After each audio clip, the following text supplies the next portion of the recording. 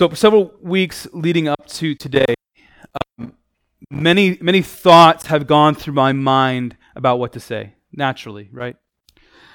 What passage of the Bible should I preach from? Ask that question.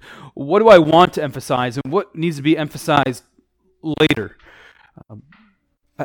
How do I stir your affections to be part of like a church plant? You're all here, but how do we continue to stir affections for that? But the more I pondered and prayed, it quickly became clear what I needed to preach. I just need to preach the gospel.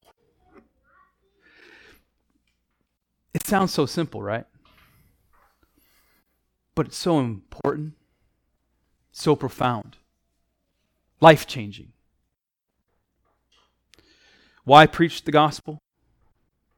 First, I want this church and our lives to be rooted and shaped by the gospel. Those are good reasons. Second, so often in church culture, and if you've been in a church for more than a cup of coffee, this is going to resonate. We don't keep the main thing the main thing. In church culture, we get hung up on secondary and tertiary issues, right? I've had friends, through my time in education where they argue over the color of the carpet, right? And everyone's up in a roar because it's burgundy and not black or whatever. There can be complaints that the worship's too loud. It's not loud enough. People have opinions on homeschooling versus private school versus public school and politics, right? Oh my, I have plenty of political opinions, right? I got them. And while it's okay to have opinions on secondary and tertiary issues, many times in holding our views, we forget what is of first importance. What really matters? We can't forget the main thing. And so, we need to be continuously reminded of what matters most in life. The passage I want to look at this morning is 1 Corinthians 15. 1 Corinthians 15, 1 through 11, it reminds us of the need for gospel reminders and why the gospel must be the foundation of this church and the foundation of your life. This passage is going to remind us to keep the gospel the main thing. So let's be stirred by God's word. If you got your Bible, you can open it up to 1 Corinthians chapter 15, and we'll go through verses 1 through 11. Just hear what Paul says right out the outset here. Now, I remind you, brothers, of the gospel that I preached to you, which you received, in which you stand, and by which you are being saved, if you hold fast to the word that I preached to you, unless you believe in vain. For I delivered to you as of first importance what I also received, that Christ died in accordance with the Scriptures, that he was buried, that he was raised on the third day in accordance with the Scriptures, and that he appeared to Cephas, then to the 12. Then he appeared to more than 500 brothers at one time, most of whom are still alive, though some have fallen asleep. Then he appeared to James, then to the apostles. Last of all, as to one untimely born, he appeared also to me. For I am the least of the apostles, unworthy to be called an apostle, because I persecuted the church of God. But by the grace of God, I am what I am, and his grace toward me was not in vain. On the contrary, I worked harder than any of them, though it was not I, but the grace of God that is with me. Whether then it was I or they, so we preached, and you believed. This is the word of the Lord. Thanks be to God. So since moving back to Iowa, I've been intentional to chat with folks in the community I've also met with more than a dozen pastors kind of on the Western Metro here. And in my interactions, I've wanted to hear the answer to this question. I'll ask it in direct ways and indirect ways. And here's the question. It comes right from the text. Is the gospel of Jesus Christ of first importance? Is the gospel of first importance in our communities and in our churches? And of course, the answer is going to vary from person to person and church to church, no doubt.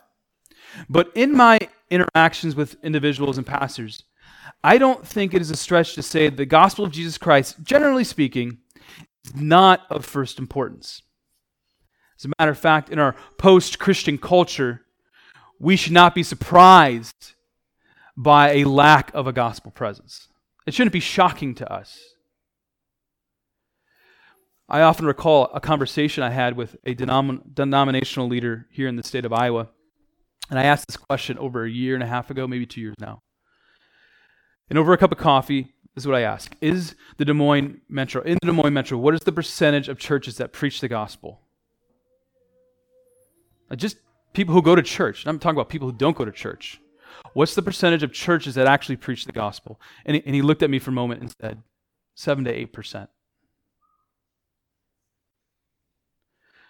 With a gluttony of churches that exist in this state, this is a sadly low statistic. Now, I don't want to disparage other churches. That's not my point. I want to honor and respect where honor and respect is due. But I want to show what is going to be the distinguishing mark of this church. This distinction is significant. Redemption Hill Church is first and foremost about Jesus and Him crucified. 1 Corinthians 2:2. We are a church on mission with a message. We have a message that impacts what we say, it impacts what we do, regardless of what the surrounding culture says and does. And in 1 Corinthians 15, it provides us with a needed reminder of why we even gather here this morning. What brought you here? We need to be reminded of who we supremely value over anything and everything that this world has to offer. And we value Jesus as our ultimate joy.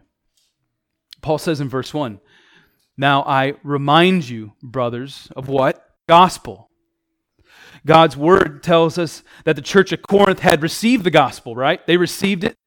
They were standing firm in the gospel. They were being saved by the gospel, and yet they needed to be reminded of the gospel. Now, I know in my experience from years of pastoral ministry and from my own life, gospel reminders are an absolute necessity. Absolute necessity. Whether you've been a Christian for 1 day, 1 year, 10 years, 30 years, we need to be reminded.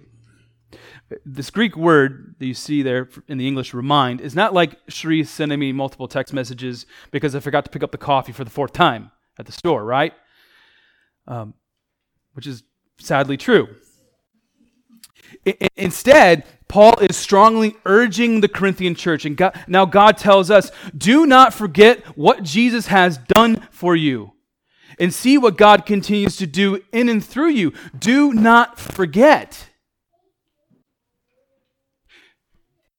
Don't remember when the grace of God was first shed upon your soul when you were saved.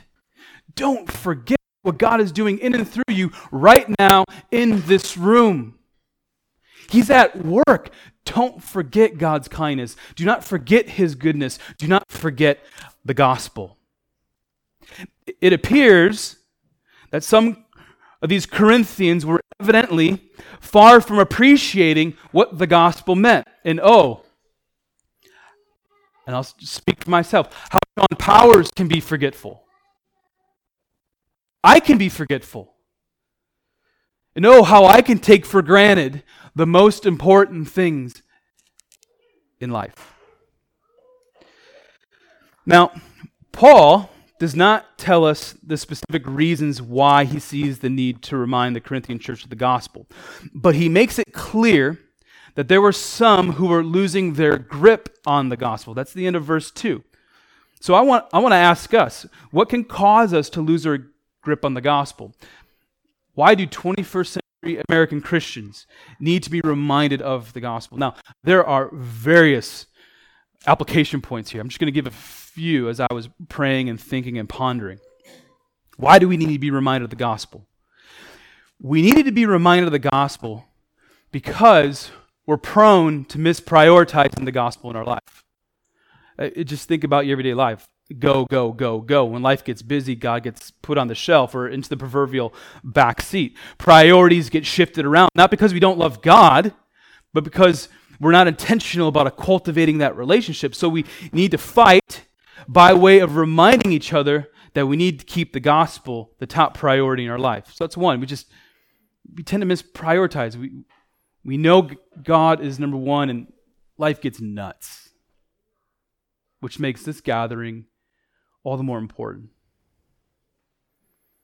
That's why brothers and sisters coming together, encouraging one another, speaking gospel truths together is so critical for me and for you. Got to keep Jesus a priority. Another thought, we can be distracted. We live in a world with so many distractions. My goodness, I mean, everything is vying for your attention from the moment you wake up, from the moment you put your head in the pillow. I mean, yeah, everyone's got your phone, right? How many distractions exist on this alone? It's nuts. Thousands and thousands of apps that we can pull up in a moment. And that moment you're like, you're going to do my devotional, and your phone's there, and all the dings come in, and all of a sudden you forget why you're there. We get distracted, right? And when the distractions compound, the gospel can get lost in the mix. And so, once again, there are times where we need to remove the distraction and be reminded of the gospel. One more thought as to why we need to be reminded of the gospel, especially as it pertains to us living in this culture. It's easy to waltz through life professing faith in Christ, but the gospel has little impact on the heart and little effect on the way a person lives. This is perhaps the most dangerous place to be. This is why Jesus calls lukewarm Christianity in Revelation 3 a very bad thing when he was speaking to the church of Laodicea. Instead of Jesus being the top priority and our all-satisfying joy, he becomes the add-on to our life. People want Jesus as Savior because hell is scary and eternal and hot, but Jesus isn't Lord. He isn't King. And really, anyone who wants a Savior but not the King has no Savior at all. There are, again, other reasons why we need to be reminded of the gospel, but what we know for sure is that fighting for the gospel means that we need to be telling each other about the gospel. Let me make my point from kind of a local church perspective right here. This church does not exist to have the latest and greatest light and smoke show during worship. Sorry. That's not what we're here for. There are plenty of churches who have the corner on the light and smoke show market. They can have that. This church doesn't exist so that we can make much of ourselves. Again, another hard truth that is true. This church exists because we want to make much of Jesus Christ. That's why we are here. We want to make much of Jesus Christ in this fellowship, in our neighborhoods, and in our cities. And so we will remind each other of the beautiful realities of the gospel over and over and over again. You will be reminded of the gospel every time you come to church on Sunday. You will be reminded of the gospel in our forthcoming community and discipleship groups. When we sing together, we will speak the gospel together.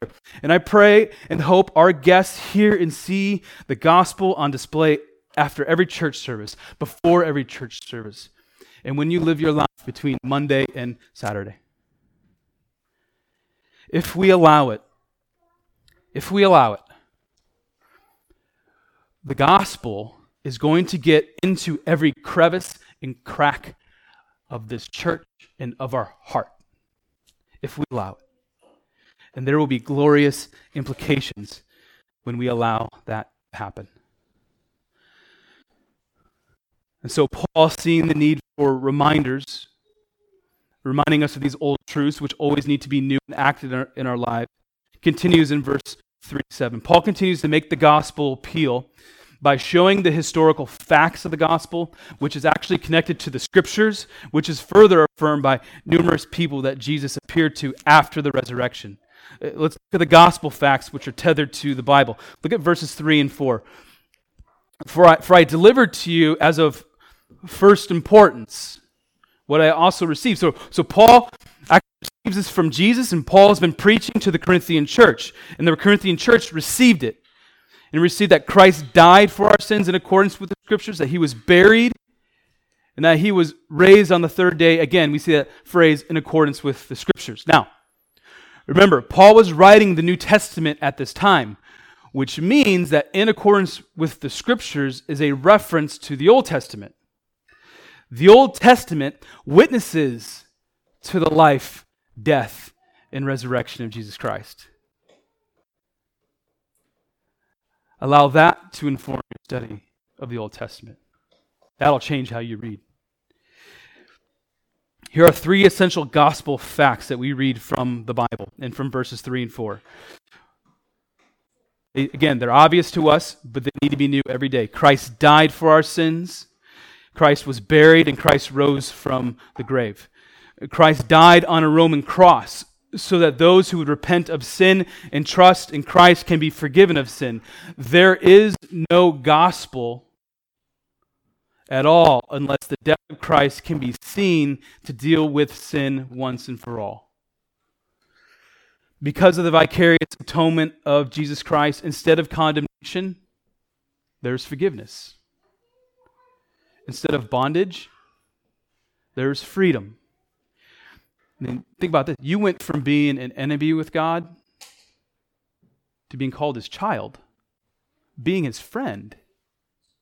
This is good news. This is good news worth reminding each other of and telling other people about. And after dying on the cross, Christ was buried and rose from the dead, showing, what did he show? He had power over death. Now, Christian, there is no sting from death for you because of the resurrection of Jesus Christ. You don't have to fear death, but you actually can rejoice in what is coming after death. And again, another paradigm shift. I don't have to fear death. There's something better after I die? Amazing. Spending eternal life with Jesus? This world is not our home. And this is more good news worth reminding each other of. And as we've already seen, these gospel truths, the death, burial, and resurrection of Jesus Christ are, like I said, affirmed by the scriptures. Because God reveals himself in the Bible, it is no surprise that his plan of redemption and salvation is evident in the Bible.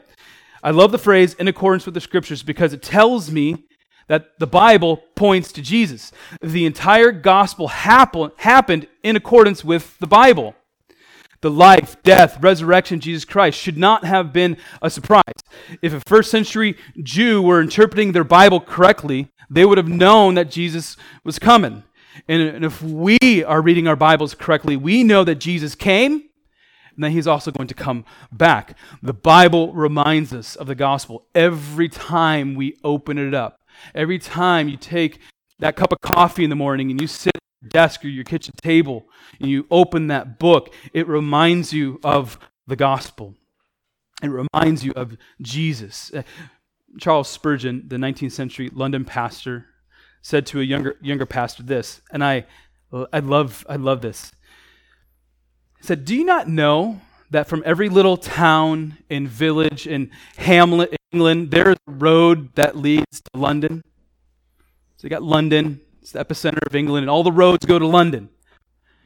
Spurgeon continues, "When I get a hold of a text, I say to myself, there is a road from here to Jesus Christ. And I mean to keep on his track till I get to him." From Genesis to Revelation, the Bible is about the gospel of Jesus Christ. It's about God who is on mission to redeem his people through Jesus Christ. And we, the church, you and me, we have the tremendous privilege to carry the message forward. And so if we want to be reminded and changed by the gospel, we have to get into the book. We have to get our head and heart into the Bible. After reminding us of the gospel, Paul does something brilliant in verses 5 to 8, which tells us about various witnesses to the resurrected Christ. Verses 5 to 8, Paul tells us that Jesus appeared to Cephas, which is Peter, the Apostle Peter, and then Jesus appeared to the 12. He appeared to more than 500 brothers at one time, and he says that most of them are still alive, though some have fallen asleep, which means that some had died. And then he appeared to James, which is nuts. When we think about James, reluctant brother James was like, no way are you going to be the Son of God. And now he's following Jesus. Last of all, Paul says, as one untimely born, he appeared also to me. When I read these verses, I'm stunned because when someone with like a rock in their shoe and an axe to grind approaches me and says, bro, can you prove to me that Jesus rose from the dead? I say, bro, and usually that's a biological brother of mine. I said, bro, the burden of proof is on you to prove that Jesus didn't rise from the dead, because I have access to several thousand ancient documents that record the people who Jesus saw and interacted with after the resurrection. Paul gives us specific and generalities of people who saw Jesus after he rose from the dead. But let's just take one example. Cephas, Peter. He's the same guy who denied Jesus 3 times right before he was tortured and crucified. Peter, who saw Jesus walk on water, and then Jesus say, hey, come walk on water with me. Peter was with Jesus when there's 5,000 people and we got a couple loaves and some fish and Jesus feeds them. Peter, who walked with Jesus, come to the point where he denies Jesus 3 times. If there is anyone who is going to be denying Jesus and to walk away, it was going to be Peter. And what happened? Peter is utterly changed. Peter went from denying Jesus to denying himself for the sake of the gospel. He saw him after he rose from the grave. Peter was eventually martyred for his faith in Jesus. And Peter was not the only one who embraced the saving power of the gospel. Hundreds of people who saw Jesus after his resurrection began to turn the world upside down by telling their friends, neighbors, and communities about Jesus Christ. Many of these saints were so convinced of the gospel that reconciliation and peace with God is through faith in Jesus Christ. They were convinced that they were willing to die. Now, explain that to me apart from the saving power of the gospel. These are spectacular truths in 1 Corinthians 15.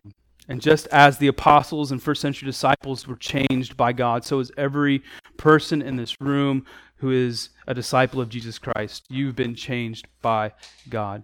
By grace alone, through faith alone, you have been saved by the atoning blood of Jesus Christ alone.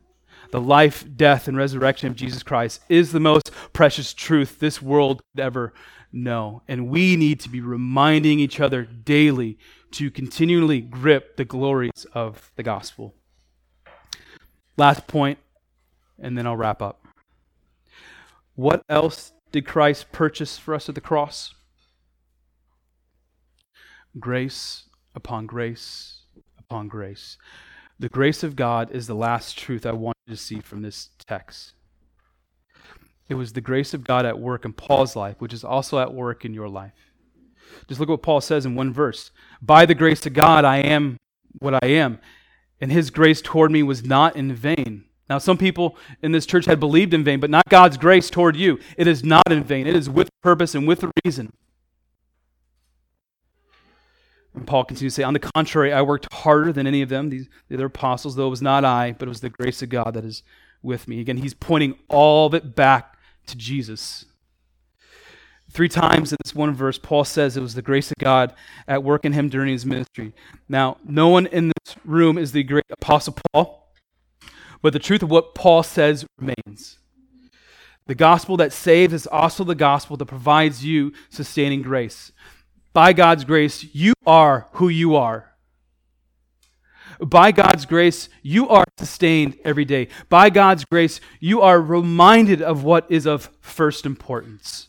And by grace, you continue to grip what is of first importance. His grace is at work in you and in this small church. What I said at the beginning of the sermon is that the gospel needs to be the foundation of this church and the foundation of your life. We should not be planning this church unless the gospel of Jesus Christ is our foundation. That is what we're here for. That is why we exist. That's why we have sacrificed so much to come together, leaving family, friends, other churches. It's God's grace at work in your life to be on mission with God as the gospel.